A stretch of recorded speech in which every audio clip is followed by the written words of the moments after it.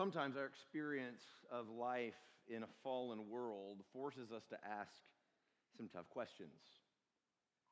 Can my suffering and sorrow somehow be redeemed? Can God really grow something beautiful out of something broken? Is it possible to flourish and blossom on the vine in the midst of a desert? And sometimes the stories of the saints that we read in God's Word provide us with glimpses of God doing just that. And as we see Him rescuing and redeeming His people in the past, we find the faith to believe that He can do it again. And indeed, that He's still doing it even now for those who are His by faith. Genesis 40 ended with Joseph still languishing in prison, forgotten by the cupbearer whose dream he had interpreted and who he asked, who pleaded with him to remember him when he was restored to Pharaoh. And there is no clear pathway to the fulfillment of the dreams that had been given to Joseph by the Lord at the beginning of this story in chapter 37. Joseph had these dreams of rising to a position of kingly authority and of his family members bowing themselves to the ground around him. And the announcement of those dreams, of course, led to very different results. His brothers attacking him and throwing him in a pit and eventually selling him into bondage in Egypt. And years spent as a slave in the house of an Egyptian master named Potiphar, and then a false accusation that landed him in prison in Egypt, where he kind of climbed the ladder within the prison and had a position of influence and authority and leadership even within the jail. And now he thought in chapter 40 that he had perhaps seen the door opening and the path that God would use to bring him up out of that pit and restore him in the dreams that he interpreted for the cupbearer and the baker of Pharaoh. And indeed, the cupbearer was restored to his position in 3 days, just as Joseph interpreted to him. And yet the cupbearer forgot about Joseph.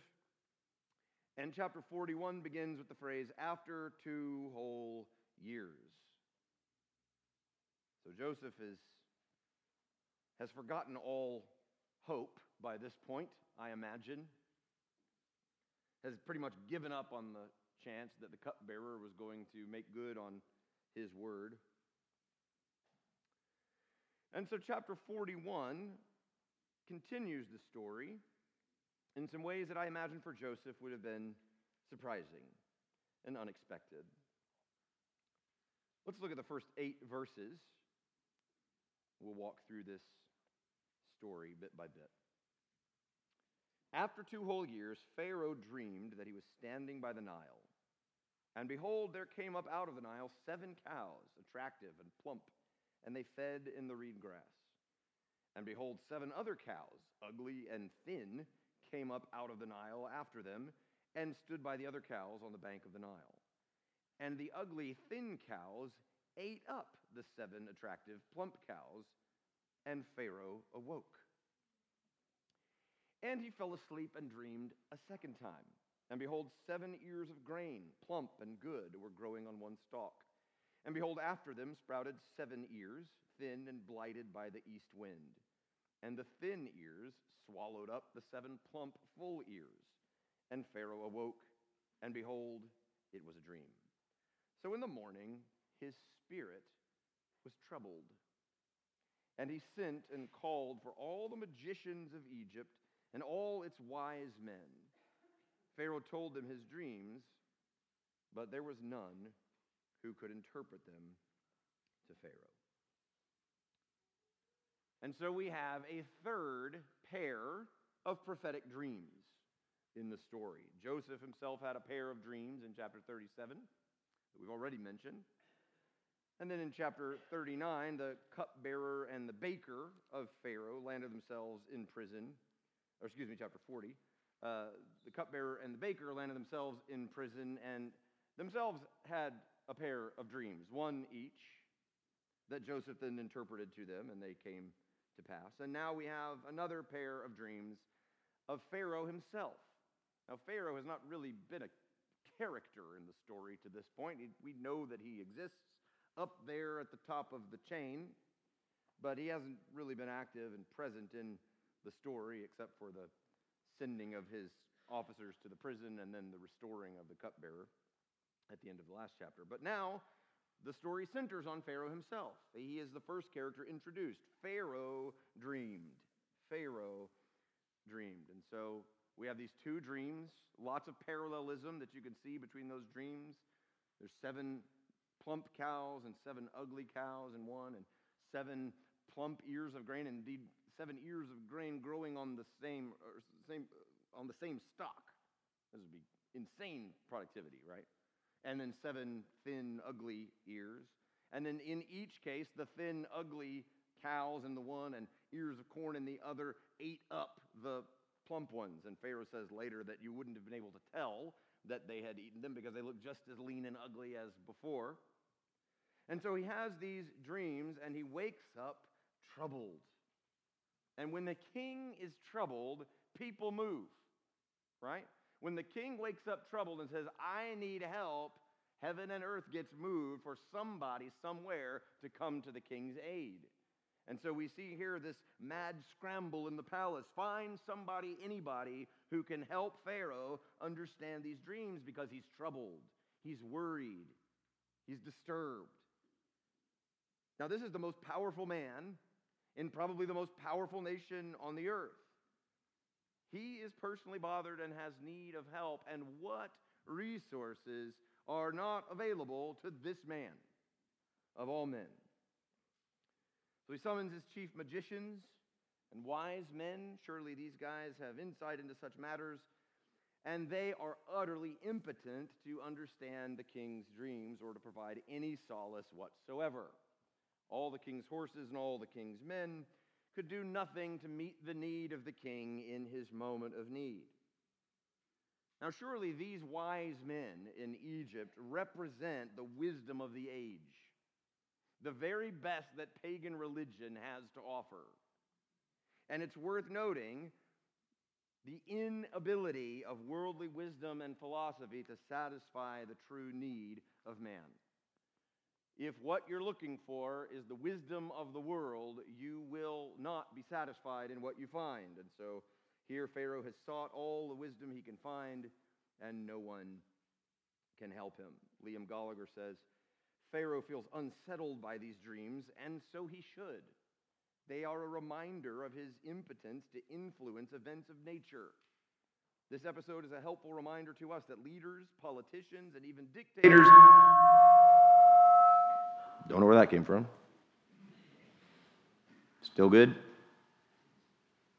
Sounds a little loud. Do we have like multiple mics on the same channel or something? Okay. Excuse me. Continuing his quote. This episode is a helpful reminder to us that leaders, politicians, and even dictators are not the ones who make history. History is in God's hands. He raises up and then disposes of them as he pleases. So it's interesting to take note of that even as we meet Pharaoh in this story for the first time. The most powerful man in the world can't get what he wants. Indeed, the very future of his kingdom is out of his control.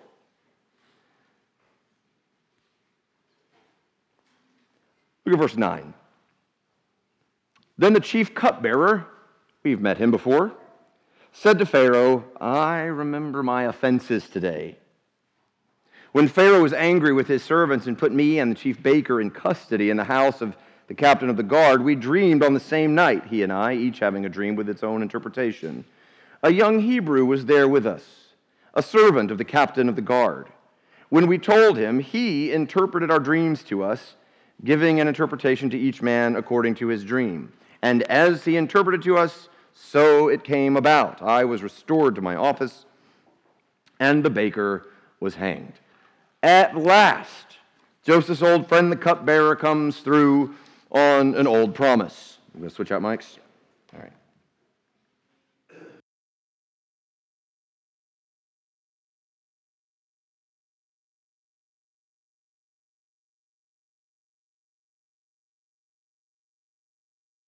we doing? Can you hear me? I'll talk loud. They'll get it sorted out back there. Technology's great until it's not, right? So apparently 2 years is how long it takes the cupbearer to keep a promise, to remember what had happened to him. And so, praise God, though it was 2 years longer than Joseph anticipated, and we would have hoped, he remembers. Today, I remember my offenses.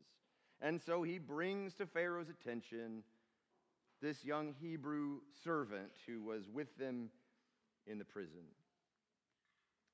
Well, when all of the resources have been spent, when all of the wise men and magicians and the top philosophers of the nation have been counseled with and none has been found, desperate times call for desperate measures. All right, I'll hear from this Hebrew slave that's in prison. Bring him on. Let's look at verses 14 to 16. Then Pharaoh sent and called Joseph, and they quickly brought him out of the pit. And when he had shaved himself and changed his clothes, he came in before Pharaoh. And Pharaoh said to Joseph, I have had a dream, and there is no one who can interpret it. I have heard it said of you that when you hear a dream, you can interpret it. Joseph answered Pharaoh, it is not in me. God will give Pharaoh a favorable answer. Now, I want you to notice here that just as Joseph's past misfortunes have been symbolized by his clothing, here his reversal of fortune again is represented by a change of clothes. His brothers had stripped him of his special robe before they sold him into bondage.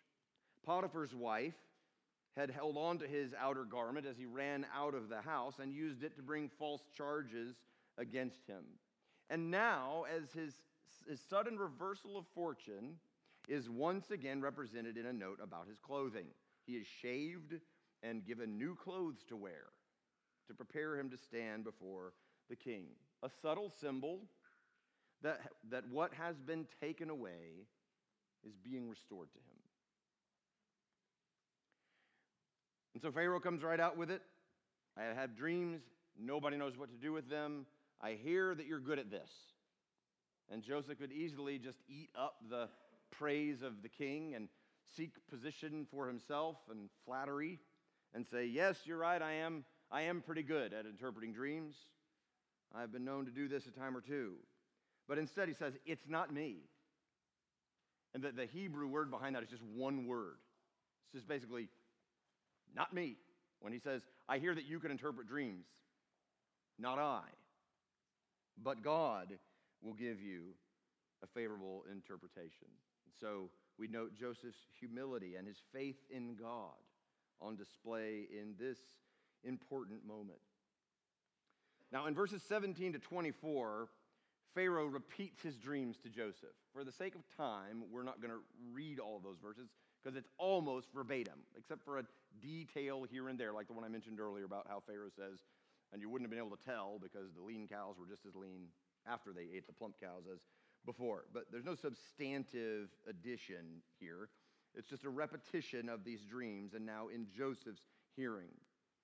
But do look in verse 24, as it ends, as he wraps up the report of his dream, Pharaoh says, I told it to the magicians, but there was no one who could explain it to me. So there's Pharaoh's predicament. I have these dreams, and no one knows what they mean. Let's look at Joseph's response beginning in verse 25. Then Joseph said to Pharaoh, give me a few days to think about this and pray about it and consult with God, and perhaps I'll be able to come up with what the interpretation is. That's obviously not what it says. Joseph said to Pharaoh, the dreams of Pharaoh are one. God has revealed to Pharaoh what he is about to do. The 7 good cows are 7 years, and the 7 good ears are 7 years. The dreams are one, meaning they have the same meaning. The 7 lean and ugly cows that came up after them are 7 years, and the 7 empty ears blighted by the east wind are also 7 years of famine. It is as I told Pharaoh, God has shown to Pharaoh what he is about to do. There will come 7 years of great plenty throughout all the land of Egypt, but after them there will arise 7 years of famine, and all the plenty will be forgotten in the land of Egypt. The famine will consume the land, and the plenty will be unknown in the land by reason of the famine that will follow, for it will be very severe. And the doubling of Pharaoh's dream means that the thing is fixed by God, and God will shortly bring it about.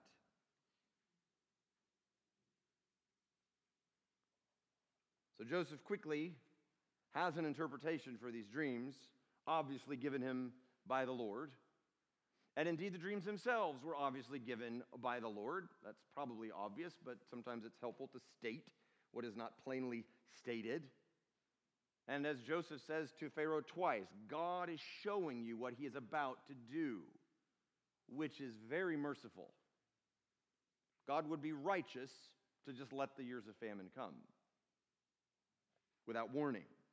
But he's given these dreams to Pharaoh so that he will see what is coming, so that something can be done about it. And listen to Joseph's words in verse 32. The doubling of Pharaoh's dream means that the thing is fixed by God. It is determined. It is settled. It will come about, and he says he will shortly bring it about. What an example of stubborn faith against steep odds. Joseph's own dreams had been 13 years delayed in finding their fruition. Indeed, until that very morning, he had been languishing in prison.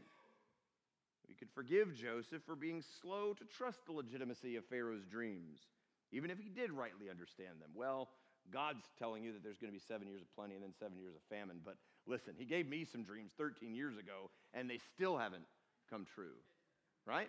You could forgive Joseph for having that kind of attitude, but not at all. Instead, he proudly gives glory to God for giving Pharaoh the dreams and himself its interpretation. And he boldly declares his confidence in God's sovereign purposes. It is fixed. He will shortly bring it about. His faith is resilient despite very deep suffering and obstacles that he has faced over these 13 years. But he doesn't just give the dream's interpretation. He also somewhat audaciously offers the king some unsolicited advice. Look at verse 33. Now, therefore, let Pharaoh select a discerning and wise man and set him over the land of Egypt. He doesn't necessarily put himself forward. He says, find somebody that you can trust who's wise and discerning and set him over the land. Verse 34, let Pharaoh proceed to appoint overseers over the land and take 1/5 of the produce of the land of Egypt during the 7 plentiful years. And let them gather all the food of these good years that are coming and store up grain under the authority of Pharaoh for food in the cities, and let them keep it. That food shall be a reserve for the land against the 7 years of famine that are to occur in the land of Egypt, so that the land may not perish through the famine. And so he tells Pharaoh, appoint a leader and appoint overseers who would work beneath him. But all of these guys, he's probably smart to say, are under the authority of Pharaoh, right? Appoint a leader, appoint overseers who under Pharaoh's authority will gather this grain and store it in the cities. And his plan, basically, is a 20% tax. Say it ain't so, Joe. Nobody loves to hear that. Gather 1/5 of all produce during the 7 years of plenty and store the grain in the cities. So you're going to have 7 years where there's going to be abundance of supply. So what we need to do is tax everybody 20%, 1/5 of what they produce, and store them. And store that grain in the cities around the nation. And then when the famine comes, those storehouses will be where people find their food. It's a simple plan, probably a wise plan. And he doesn't explicitly put himself forward, but you could read between the lines and see Joseph might be hoping that Pharaoh might see the obvious. And he does. Let's look at Joseph's rise to power in verses 37 to 45. This proposal pleased Pharaoh and all his servants. And Pharaoh said to his servants, "Can we find a man like this in whom is the Spirit of God?" Just bookmark that. We'll talk about that.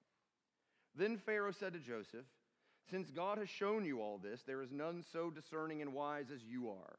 You shall be over my house, and all my people shall order themselves as you command. Only as regards the throne will I be greater than you." And Pharaoh said to Joseph, "See, I have set you over all the land of Egypt." Then Pharaoh took his signet ring from his hand and put it on Joseph's hand, and clothed him in garments of fine linen, and put a gold chain about his neck. Notice again the mention of garments being placed on Joseph. And he made him ride in his second chariot, and they called out before him, "Bow the knee."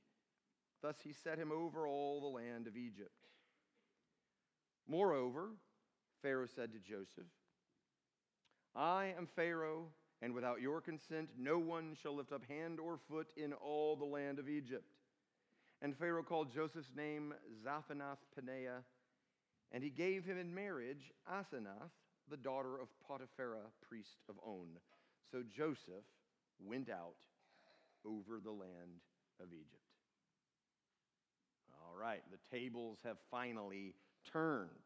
The gears have started turning. Interesting that Pharaoh recognizes the Spirit of God in Joseph. Back in verse 38. Who can we find in whom is the Spirit of God? Similar to how Potiphar, back in chapter 39, had seen that Yahweh was with Joseph and caused all that he did to succeed. So in the house of Potiphar, Joseph had risen in command, in authority under Potiphar, because it was plain to Potiphar that God was with Joseph and caused all he did to succeed. And now here is Pharaoh, after recognizing this valid interpretation of the dream and then this economic plan that comes on the heels of it. Clearly, God is with you. Now, Pharaoh wouldn't have an orthodox understanding of who God is or the triune nature of God or the covenant name Yahweh or any of those sorts of things. He believes in many gods, probably thinks he is one of them, right? And so when he says the Spirit of God in him, he's probably not thinking the third person of the triune God here. His doctrine is not that orthodox and clear. Nevertheless, he recognizes God is with Joseph in a special way. God is with Joseph, and so we would do well to exalt him to authority. And Pharaoh is emphatic about the level of Joseph's authority in Egypt, right? Over and over. No, you will only regarding the throne will you be lower than me in Egypt, and no one will pick up hand or foot without your consent in all the land of Egypt. And this emphasis on his authority includes a public parade. Verse 43, where the people cry out before Joseph, "Bow the knee."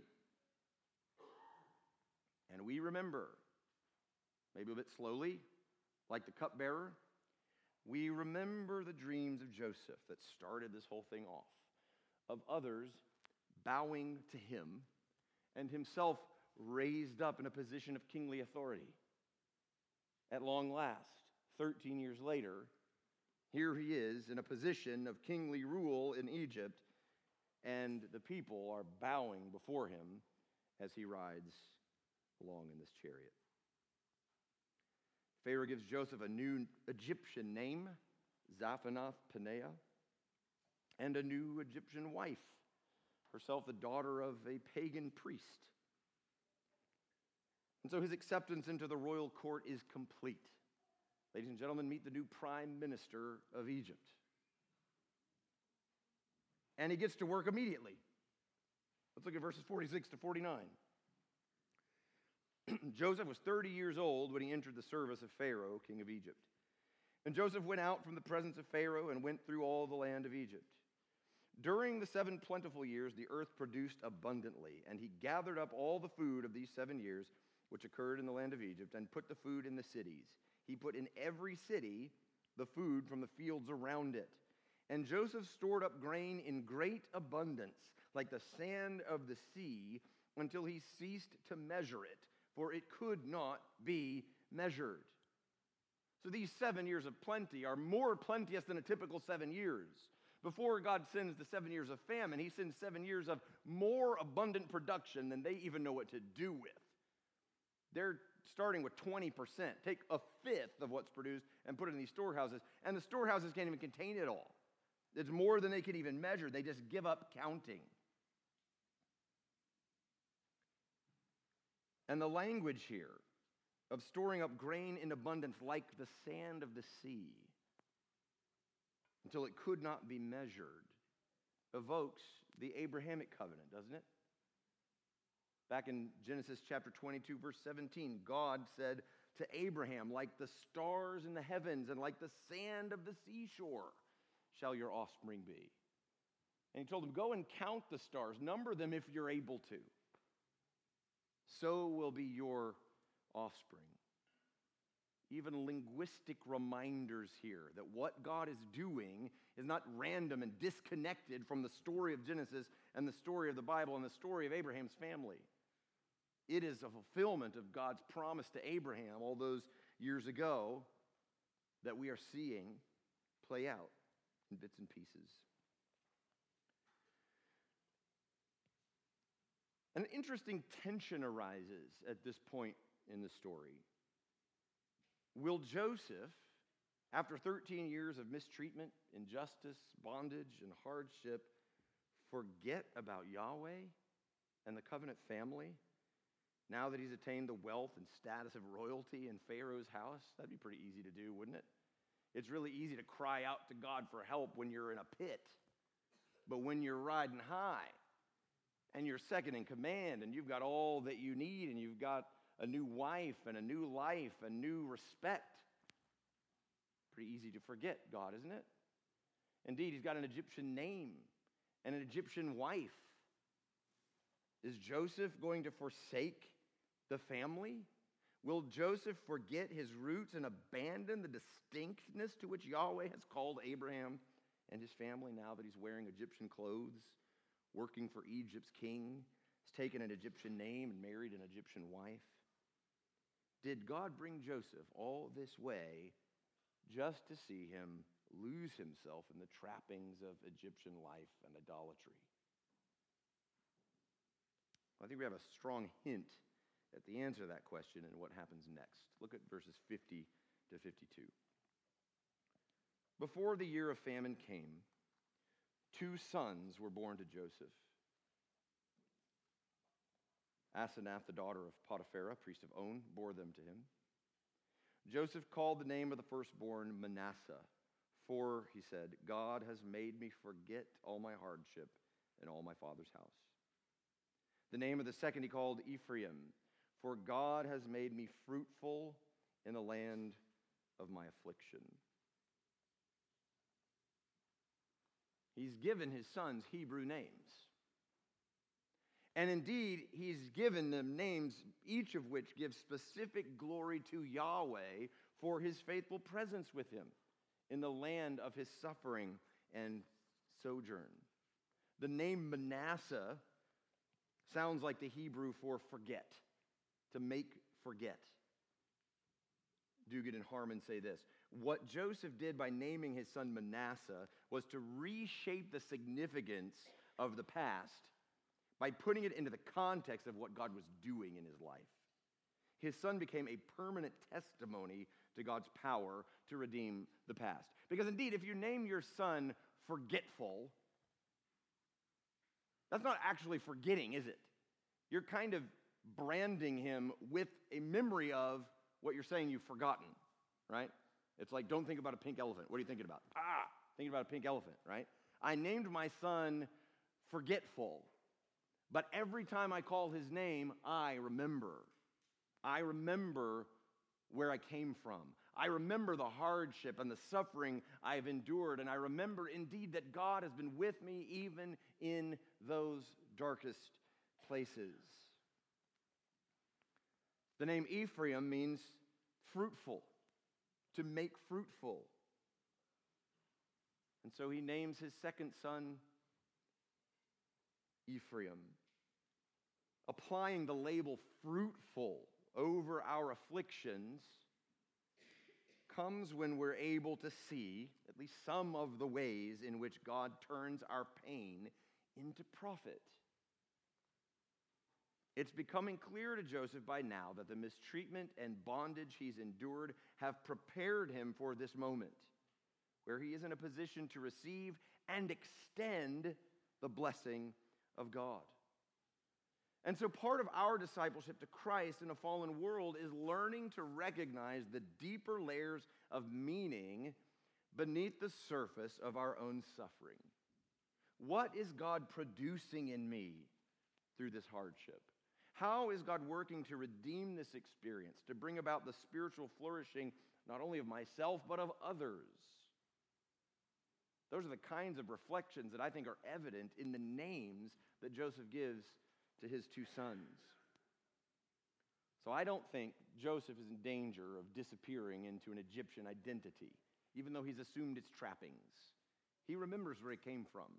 He remembers who he is. He remembers Yahweh's faithful presence.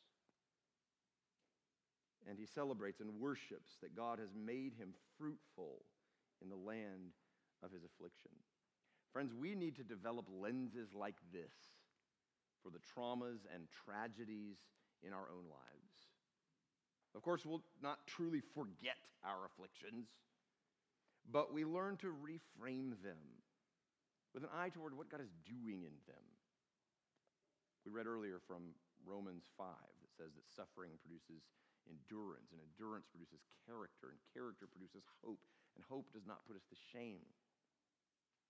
God is building something in our suffering and our sorrows.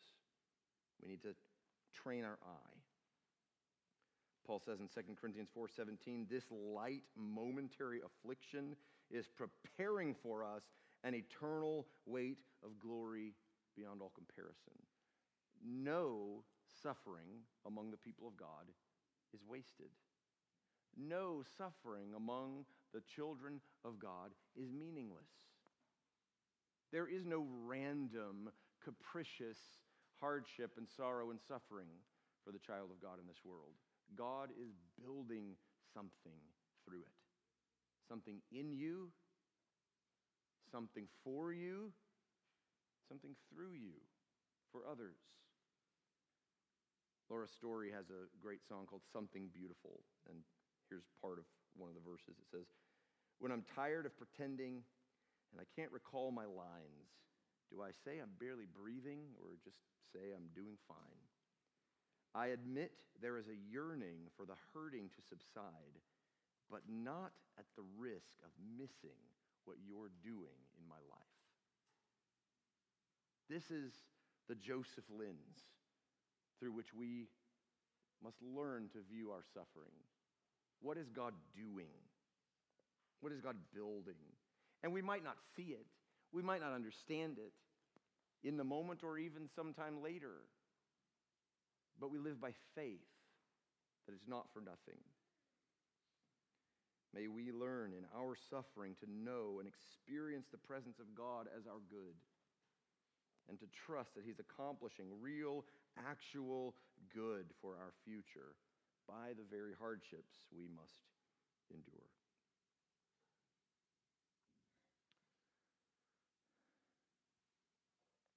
The last few verses of chapter 41 tell us about the famine that comes, and indeed set the stage for the next part of the drama that will unfold. Look at verse 53. The 7 years of plenty that occurred in the land of Egypt came to an end, and the 7 years of famine began to come, as Joseph had said. There was famine in all lands, but in all the land of Egypt there was bread. When all the land of Egypt was famished, the people cried to Pharaoh for bread.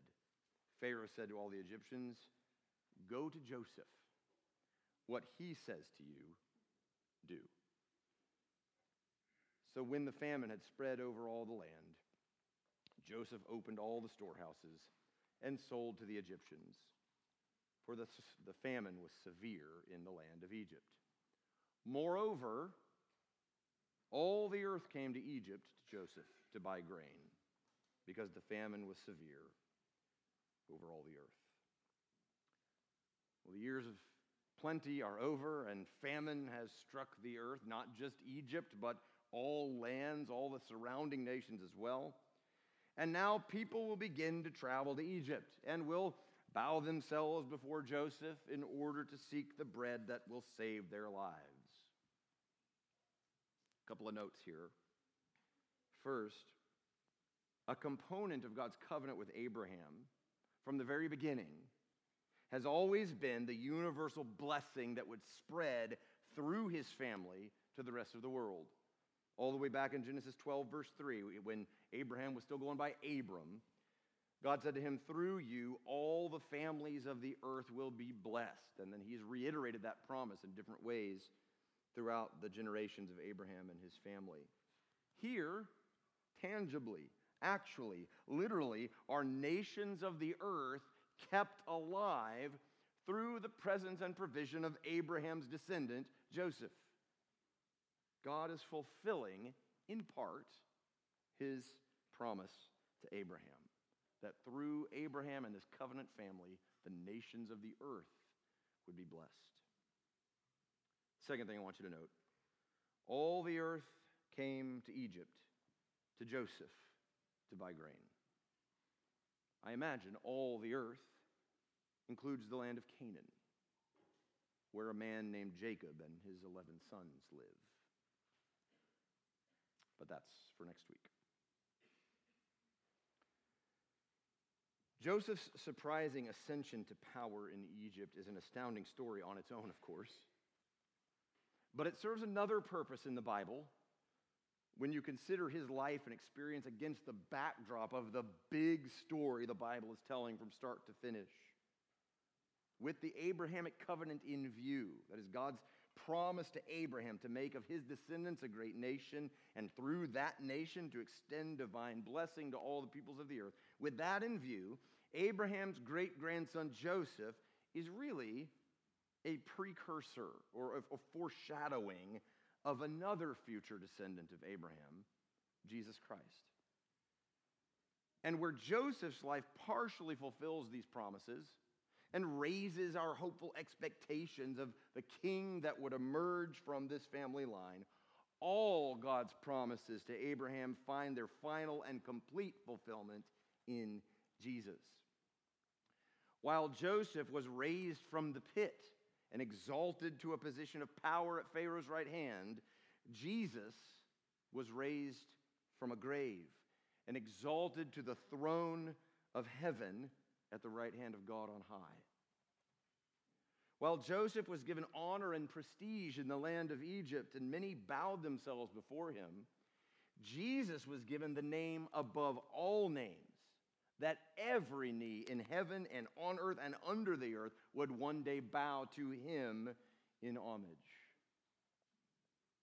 And while Joseph, from his new position of kingly power, bestowed blessing upon the nations by providing bread in days of famine, Jesus, risen and reigning from heaven, offers to all the bread of life and promises that whoever eats will never go hungry. May we find in him this bread to satisfy our souls forever. Let's pray.